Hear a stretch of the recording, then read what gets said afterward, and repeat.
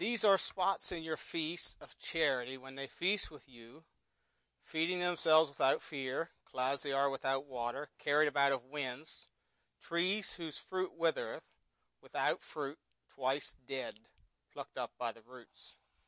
Raging waves of the sea, foaming out their own shame, wandering stars, to whom is reserved the blackness of darkness forever.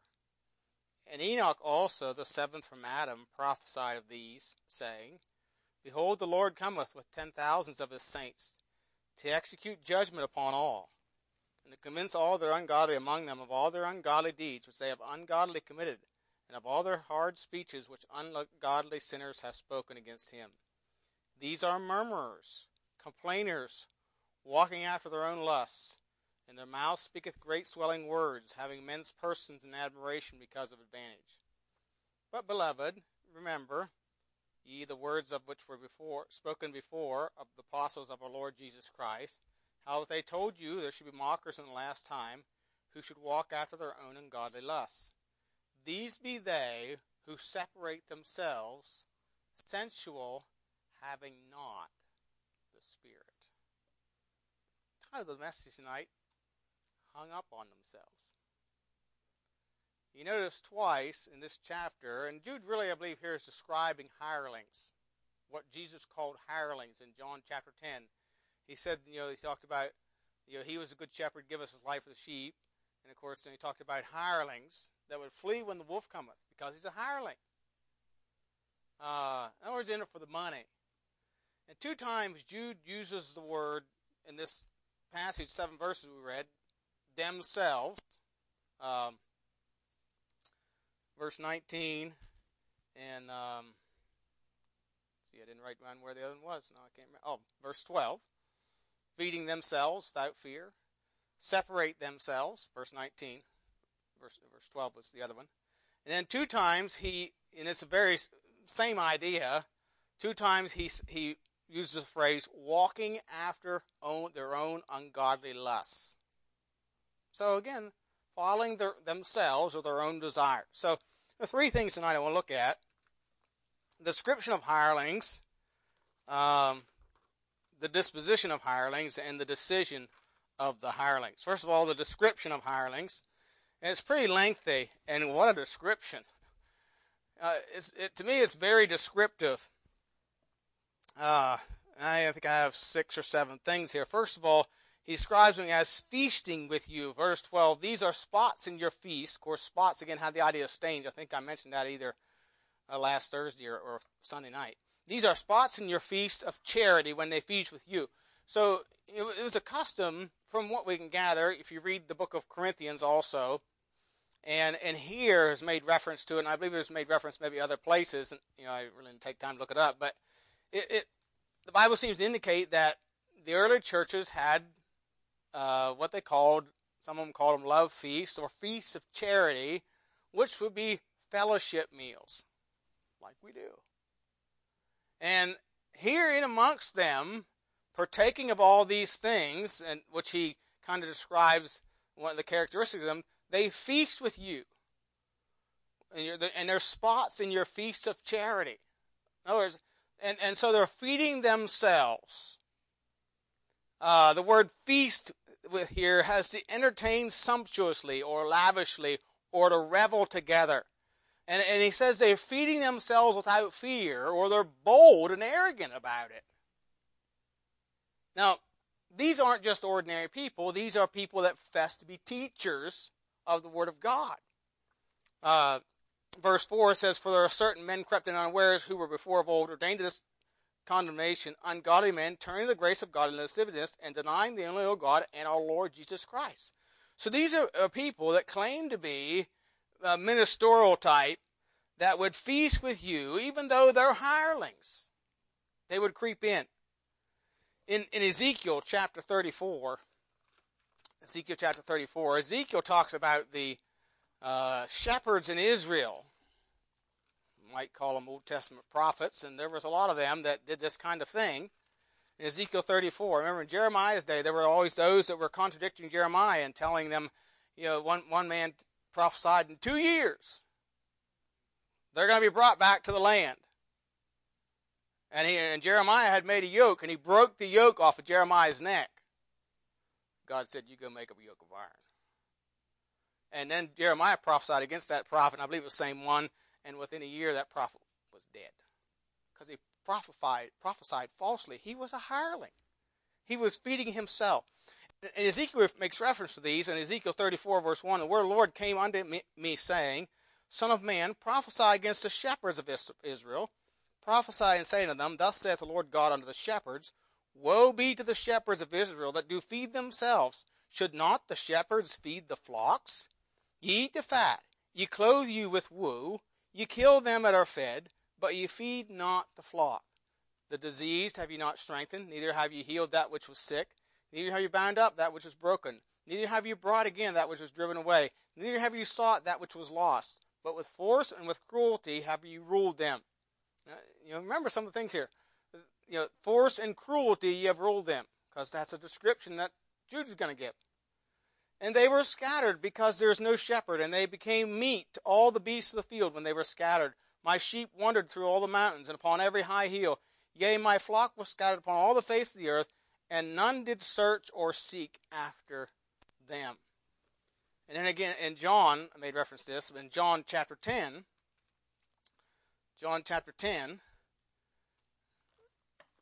in verse 10, the thief cometh not for to steal, and to kill, and to destroy. I am come that might have life, that might have it more abundantly. I am the good shepherd. The good shepherd giveth his life for the sheep. But he that is an hireling, and not the shepherd, whose own the sheep are not, seeth the wolf cometh, and leaveth the sheep, and fleeth. And the wolf catcheth them, and scattereth the sheep. The hireling fleeth, because he is an hireling, and careth not for the sheep. So they feast, or they entertain themselves sumptuously or lavishly, just feeding themselves. Again, the emphasis on self. He describes them as empty clouds. An empty cloud. A cloud has an appearance of rain, but is disappointing. There's no rain in it. Nothing of substance. He calls them twice dead trees. I don't know how you get twice dead, but the application here, of course, is spiritual. But in Matthew 15:12-14, Jesus had something to say about this. He said, Then came his disciples, said unto him, Knowest thou not the Pharisees were offended after they heard this saying? What he said was that which entereth into the man does not defile the man, but what comes out of the heart. And the Pharisees were offended at that. It wasn't what you eat that defiles you. It's what's in the heart. And the Pharisees, and so they were offended when they heard that saying, but he answered and said, notice the statement, Every plant which my heavenly Father hath not planted shall be rooted up. Let them alone. They be blind leaders of the blind. And if the blind lead the blind, both shall fall into the ditch. So, again, God's going to root them up. They were God's chosen people. They were rooted up. They were rooted up. 1 Timothy 5:5-6. Now she that is a widow indeed and desolate trusteth in God and continueth in supplications and prayers night and day. But she that liveth in pleasure is dead while she liveth. So when you think about being twice dead, plucked up by the roots, they're dead while they're living. They're spiritually dead, even though they have a presence or a appearance of life, and present themselves as having eternal life. I think you can make an implication here to the fact. Remember what Jesus said, that the Pharisees compass land and sea and make one a proselyte, and then make him twofold more the child of hell than themselves. In other words, it's doubly hard to win a person. What he's really saying is, it's doubly hard to win a person who's religious, who's been converted to some religion. It's doubly hard to win that person to the truth, because now you've got to undo all the falsehood. So they're twice dead. And these are people that know the truth, have access to the truth, have been told the truth. The truth walked among them, yet they rejected it. That's what these are here in Jude. In fact, I'm getting ahead of myself here, but go over to 2 Peter. 2 Peter. And I'll just read part of this, but 2 Peter chapter 2 says, "For if after they have escaped the pollutions of the world through the knowledge of the Lord and Savior Jesus Christ, they are again entangled therein and overcome, the latter end is worse with them than the beginning. For it had been better for them not to have known the way of righteousness than after they have known it to turn from the holy commandment delivered unto them." So and Peter here is talking about apostates as well. So it was a willful choice. They heard the truth, but they have totally cast it aside or rejected it, just like the Pharisees did. We will not have this man to rule over us. So his wife's dead. And it gives the idea, I believe, that these people have gone beyond the point of return. In other words, they've made a definite choice, and there's no turning back.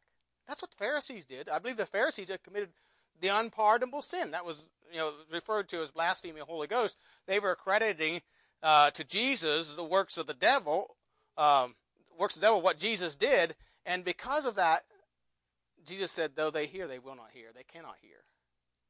You read Matthew 13. And he told the disciples, "Unto you it is given to know, but unto them it is not given." In other words, they'll hear it, but they will never understand it. Very dangerous place to be in. So, they are twice dead. Fourthly, they're unpredictable or ungovernable. Verse 13. "Raging waves of the sea, foaming out their own shame, wandering stars, to whom is reserved the blackness of darkness forever." The word raging means noisy, bold, wild, ungovernable, unreasonable.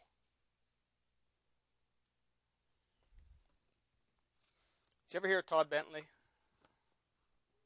Todd Bentley, you've probably all heard of the, what was it called, Lakeland Revival back in 2008. And supposedly, I don't know, thousands, it was supposed to be, I can't remember how many they said there was supposedly thousands. I'm not sure they used the word got saved, but, there was credited with many miracles. But anyway, it's headed up by this guy by the name of Todd Bentley.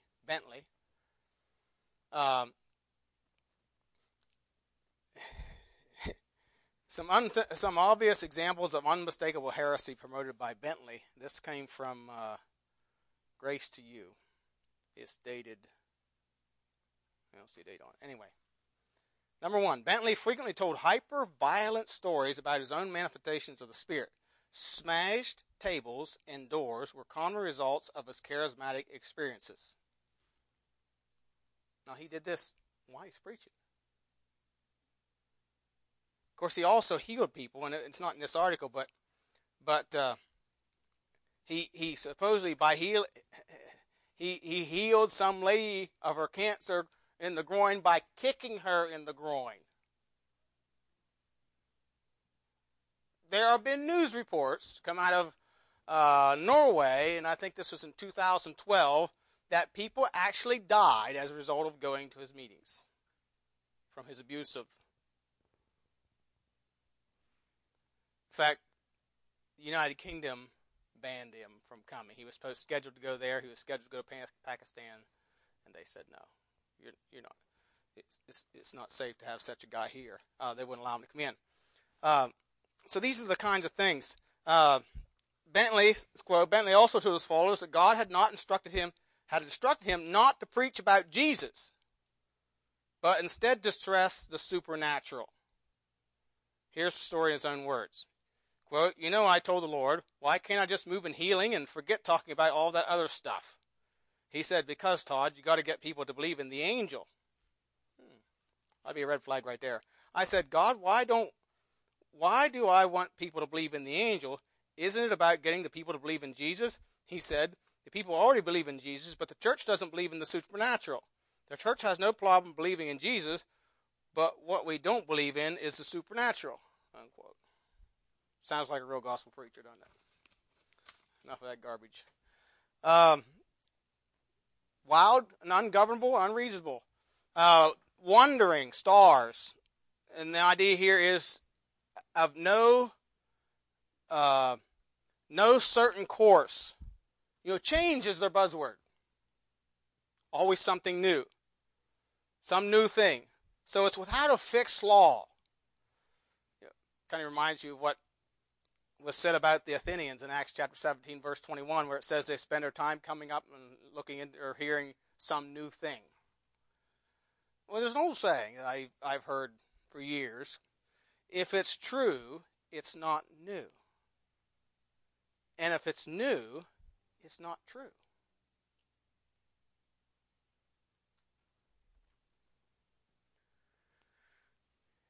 So these people, if the old method don't work, try something new. Keep changing the program to keep interest, to keep people occupied, keep them busy. That's what you see a lot in ministries. Ecclesiastes 1:9, the Bible says, the thing that hath been, it is that which shall be. And that which is done is that which shall be done, and there is no new thing under the sun. There isn't anything new. It may have a different name, but it's not new. The theology of Jehovah's Witnesses was not new with Charles Taze Russell. That was a heresy in the first couple centuries, denying the deity of Christ. None of these things are new. It's just packaged different, given different names, given different twists. They're not all new. There's really only two religions in the world anyway. That's the truth and the false. So they're unpredictable, ungovernable. There's no law. And then they have an attitude of superiority. Notice verse 16. These are murmurers and complainers, walking after their own lusts, and their mouth speaketh great swelling words, having men's persons in admiration because of advantage. Great swelling words. The idea here is bulging over. Thayer's Greek lexicon describes it as expressive of arrogance. Great swelling words. Having men's persons in admiration. The word admiration means to pay regard or admire one's external appearance. To be influenced by partiality. Many people are caught up with the size or supposed influence of these large ministries, quote unquote. And they think, oh wow, it's just so impressive. They're reaching thousands of people. They always look so good on TV, and they're always so positive and so encouraging, and they make you feel good about yourself, and they talk about all the thousands that they're reaching, and here we are. A televangelist can get on TV, put on his makeup. I'm not joking, they do. He can always look the best, right? But you see me as I am. You see you see us as we see each other as we are, not as we just may appear.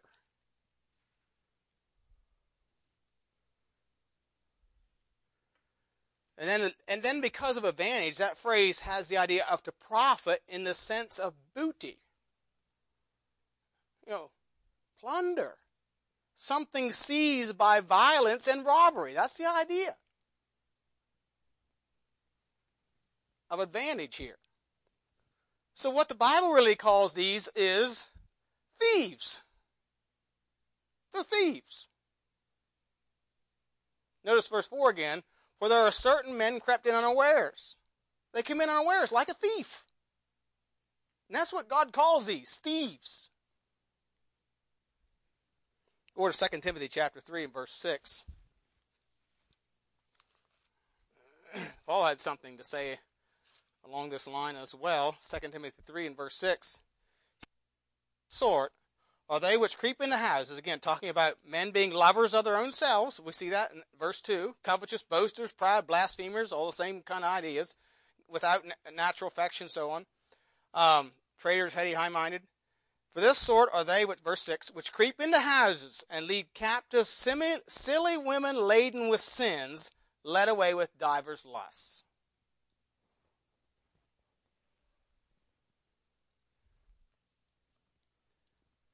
So they creep in.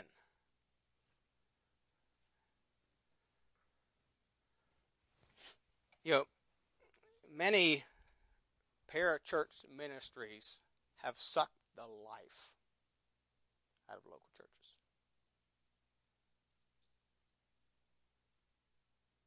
They take the best of their young and the wealth of their old.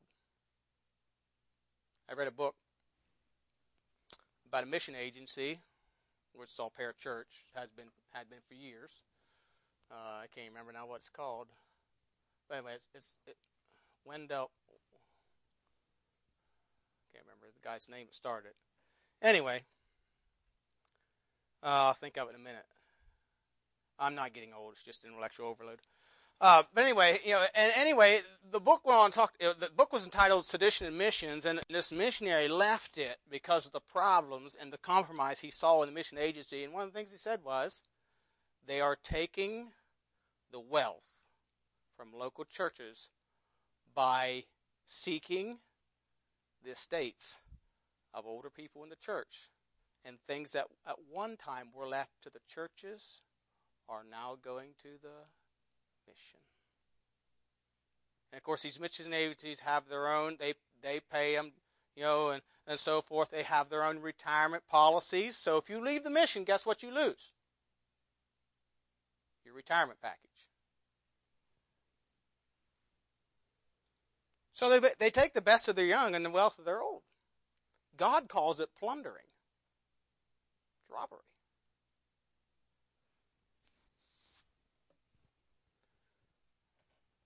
They mock God's plan. Notice verses 15 through 18. It says, to execute judgment upon all, and to convince all that are ungodly among them of all their ungodly deeds which they have ungodly committed, and of all their hard speeches which ungodly sinners have spoken against him. Verse 18.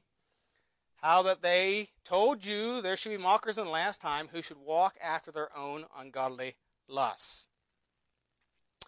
And again, these mock God's program, which is the New Testament church. They have no respect for local church authority. They'll take your members without consulting or consideration. By the way, this is not exclusive to these TV evangelist type. In some colleges that run their churches that way. By the college students who find the admiration of the bigger church more attractive than the little struggling church. In fact, I was approached when I was pastoring a little struggling church. Why don't you just come here? I mean, you could preach several times a week. We got prison ministry, we got this, we got that. What about my church? What about our church?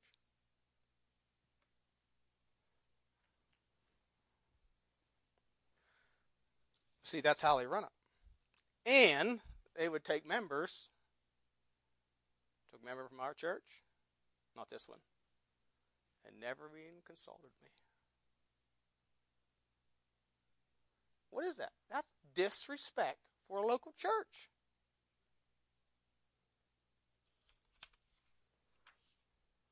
And that wasn't an apostate. That was an independent Baptist. But notice what he says here. This is what they speak against. Well, let's move on. The disposition of hirelings. Number 2, the disposition of hirelings. They have an appearance of domination. Notice in verse 15 again. To execute judgment upon all, and to convince all that are ungodly among them of all their ungodly deeds which they have ungodly committed, and of all their hard speeches which ungodly sinners have spoken against him. Hard speeches, fierce, stern, or tough. But the question begs to be asked, who are they hard against? Let's read it again, starting in verse 14. Are they hard against worldliness, or modernism, or humanism? Notice verse 14. And Enoch also, the seventh from Adam, prophesied of these, saying, Behold, the Lord cometh with 10,000s of his saints, to execute judgment upon all, to convince all that are ungodly among them of all their ungodly deeds which they have ungodly committed, and of all their hard speeches ungodly sinners have spoken against him. So these hard speeches it's not talking about hard preaching against sin. It's talking about hard speeches against God. They have spoken hard against the Lord. You know, the idea takes us back to verse 4, where it says, they turning the grace of our God into lasciviousness and denying the only Lord God and our Lord Jesus Christ. So these hard speeches they're fierce and they're stern and they're tough and they're hard against the Lord. Think about it. Saul was hard against the Lord before he got saved. The Pharisees spoke hard against the Lord.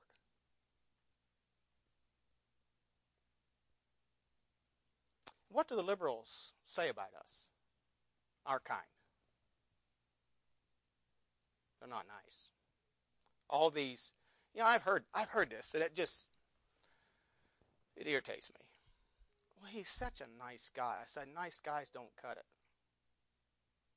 There's a time to pull out the sword and use it. These nice guys aren't nice sometimes because they let people go on in their wickedness and do not speak out against it because they're nice. Joel Osteen is a nice guy. It makes me sick.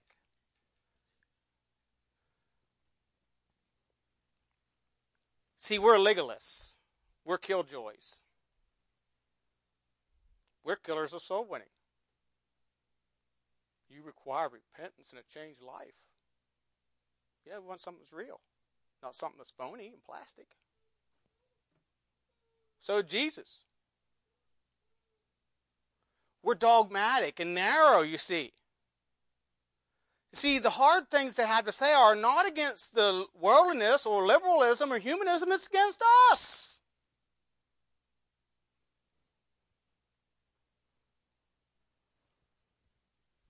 So they have this appearance of domination. There's irreverence for God. Verses 16, again, verse 18. These are murmurers, complainers, walking after their own lust. Their mouth speaketh great swelling words, having men's person their admiration because of advantage. And again, you notice that statement, again, in verse 18, how they told you they should be mockers in the last time, who should walk after their own ungodly lust. The idea here of walking after their own ungodly lust is their desire to do ungodly deeds. Now, it really, what he's saying is there's no reverence, no fear, no deference to God. See, reverence means if I'm going to reverence God, I'm going to give deference, or I'm going to give consideration or give place to what his desire is over mine. Just like a wife who's obeying the Lord is to give place to her husband and defer to him as her head. I'm to give place to the Lord. Forget it. They're not interested. The only thing they're interested in is their own ungodly deeds. Now, it doesn't necessarily mean that they're immoral and wicked that way. It just means they don't give any consideration to what God says. We already saw that they are ungovernable. They have no certain course. So you just decide as you go. Is that what God has left us? Has not God given us a pattern? Has not God given us instructions how a church is to behave itself? How we're to behave ourselves in the church, the pillar and ground of the truth? But no. So there's no consideration of what does the Bible say? They don't care. So the Bible says in 2 Timothy 2:15 that we're to study to show ourselves approved unto God, a workman that needeth not to be ashamed, rightly dividing the word of truth. So we're to compare Scripture with Scripture and rightly interpret it without it contradicting itself. Because the Bible does not contradict itself. If it contradicts itself, you've got an interpretation problem.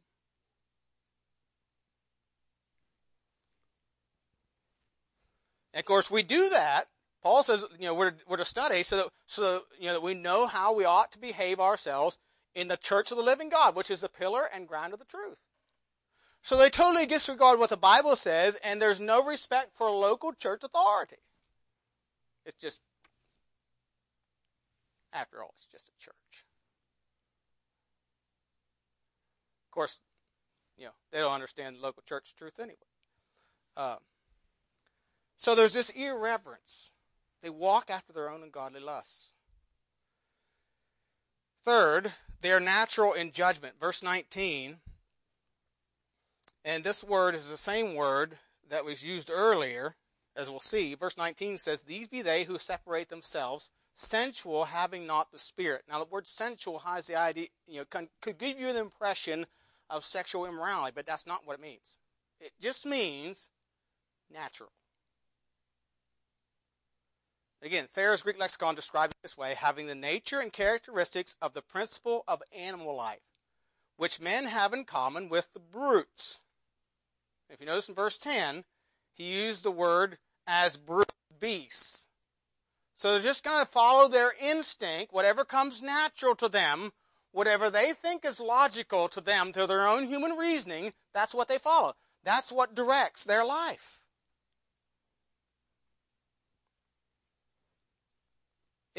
And of course it tells us that they are with not having the Spirit. In other words, they don't have the Spirit of God, which means they're not saved.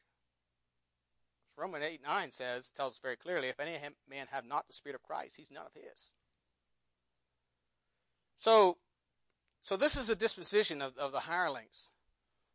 Appearance of domination, irreverence for God, natural judgment. And I want you to notice the third thing, the decision of the hirelings. Verse 19 again, "These be they," and I want to emphasize this point, "these be they who separate themselves." Verse 18 says, "who should walk after their own lusts." Verse 15, "they have ungodly committed." So this is their continual choice. These be they who separate themselves. It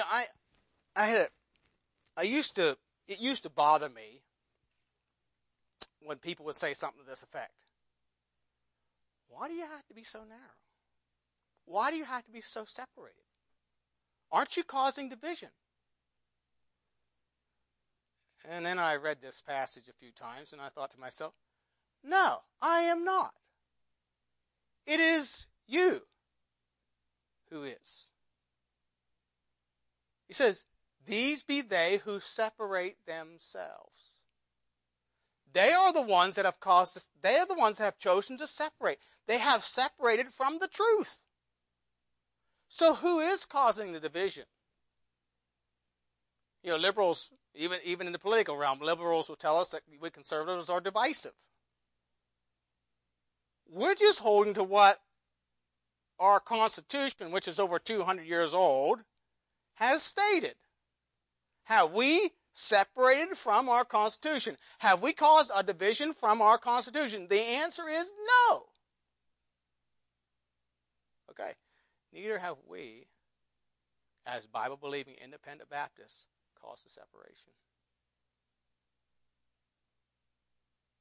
It's these that chose to go away and follow their flesh instead of following the Spirit that are causing the division. So don't feel bad when somebody says, you need to point out to them, no, I haven't changed. I still believe the old gospel, the same truth that Baptists for centuries have believed. We have not changed. I wrote that to a guy here not too long ago, an email. I said, we still believe what we've always believed. We have not changed. If we changed, we'd have a bigger crowd. We have not changed. We still reject easy believism. We still reject CCM. We still reject other Bible versions. We still hold to standard separation. We still believe in church discipline. We still believe all these things and practice them. We have not changed. But again, this is their continual choice. Go to 2 Timothy. Paul made reference to this, and also Peter. 2 Timothy chapter 4, verses 3 and 4. 2 Timothy 4, 3 and 4 says, "For the time will come when they will not endure sound doctrine, but after their own lusts," there's that own lust again, "shall they heap to themselves teachers having itching ears. And they shall turn away their ears from the truth, and shall be turned unto fables." And then in 2 Peter chapter 2, 2 Peter chapter 2, and verse 1, Peter says, "But there were false prophets also among the people, and even as there shall be false teachers among you, who privately shall bring in damnable heresies, even denying the Lord that bought them, and bring upon themselves swift destruction." So again, the apostates aren't new. There's nothing new. There were false prophets among the people way back in the Old Testament times, and there's going to be false prophets, he said, among you too. But notice verses 19 to the end of the chapter. "While they promise them liberty, they themselves are the servants of corruption. For of whom a man is overcome, of the same is he brought into bondage. For if after they escape the pollutions of the world through the knowledge of the Lord and Savior Jesus Christ, they are again entangled therein and overcome, the latter end is worse with them from the beginning. For it had been better for them not to know the way of righteousness, than after they had known, to turn from the holy commandment delivered unto them. But as happened unto them, according to the true proverb, the dog is turned to his own vomit again, and the sow that was washed to her wallowing in the mire." A good example of this is Judas. What did Jesus say about Judas? It had been better for him if he had not been born. He walked with the truth. He heard the truth. He saw the truth in action, but made a deliberate choice to turn away from the truth and return back to his own vomit, or like a sow after she's washed, to go back to her mud hole. This is their choice. This is their decision. So we see their description describes their actions, their life. How does your action describe your life? What is characteristic of your attitude, your outlook, or your disposition? How do you make decisions or choices in life? Is God's will considered? Is He in your thoughts? Do you have the Spirit bearing witness in your life that you are a child of God? You see, these be they who separate themselves, sensual, having not the Spirit.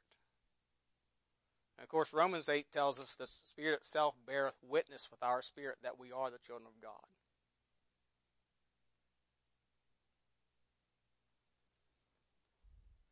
If a person is truly born again, the Spirit of God is going to bear witness that they are His children. Does God's Spirit bear witness with you? Let's pray. Heavenly Father, we do thank you again for the time of your word tonight. Thank you for this descriptive passage of Scripture that you laid out before us. Father, I pray that you would help us just to be aware and be warned and be wise concerning these apostates. Help us to be aware of our own attitudes, to lean to the flesh. Lord, help us to be sensitive to the Spirit of God. Lord, I pray if there be any in our midst who do not have that assurance tonight, the Spirit of God will continue to work in their hearts. And Father, help them realize their need of you, and if they need help, they would seek it out. Thank you again for your love for us. We pray in Jesus' name.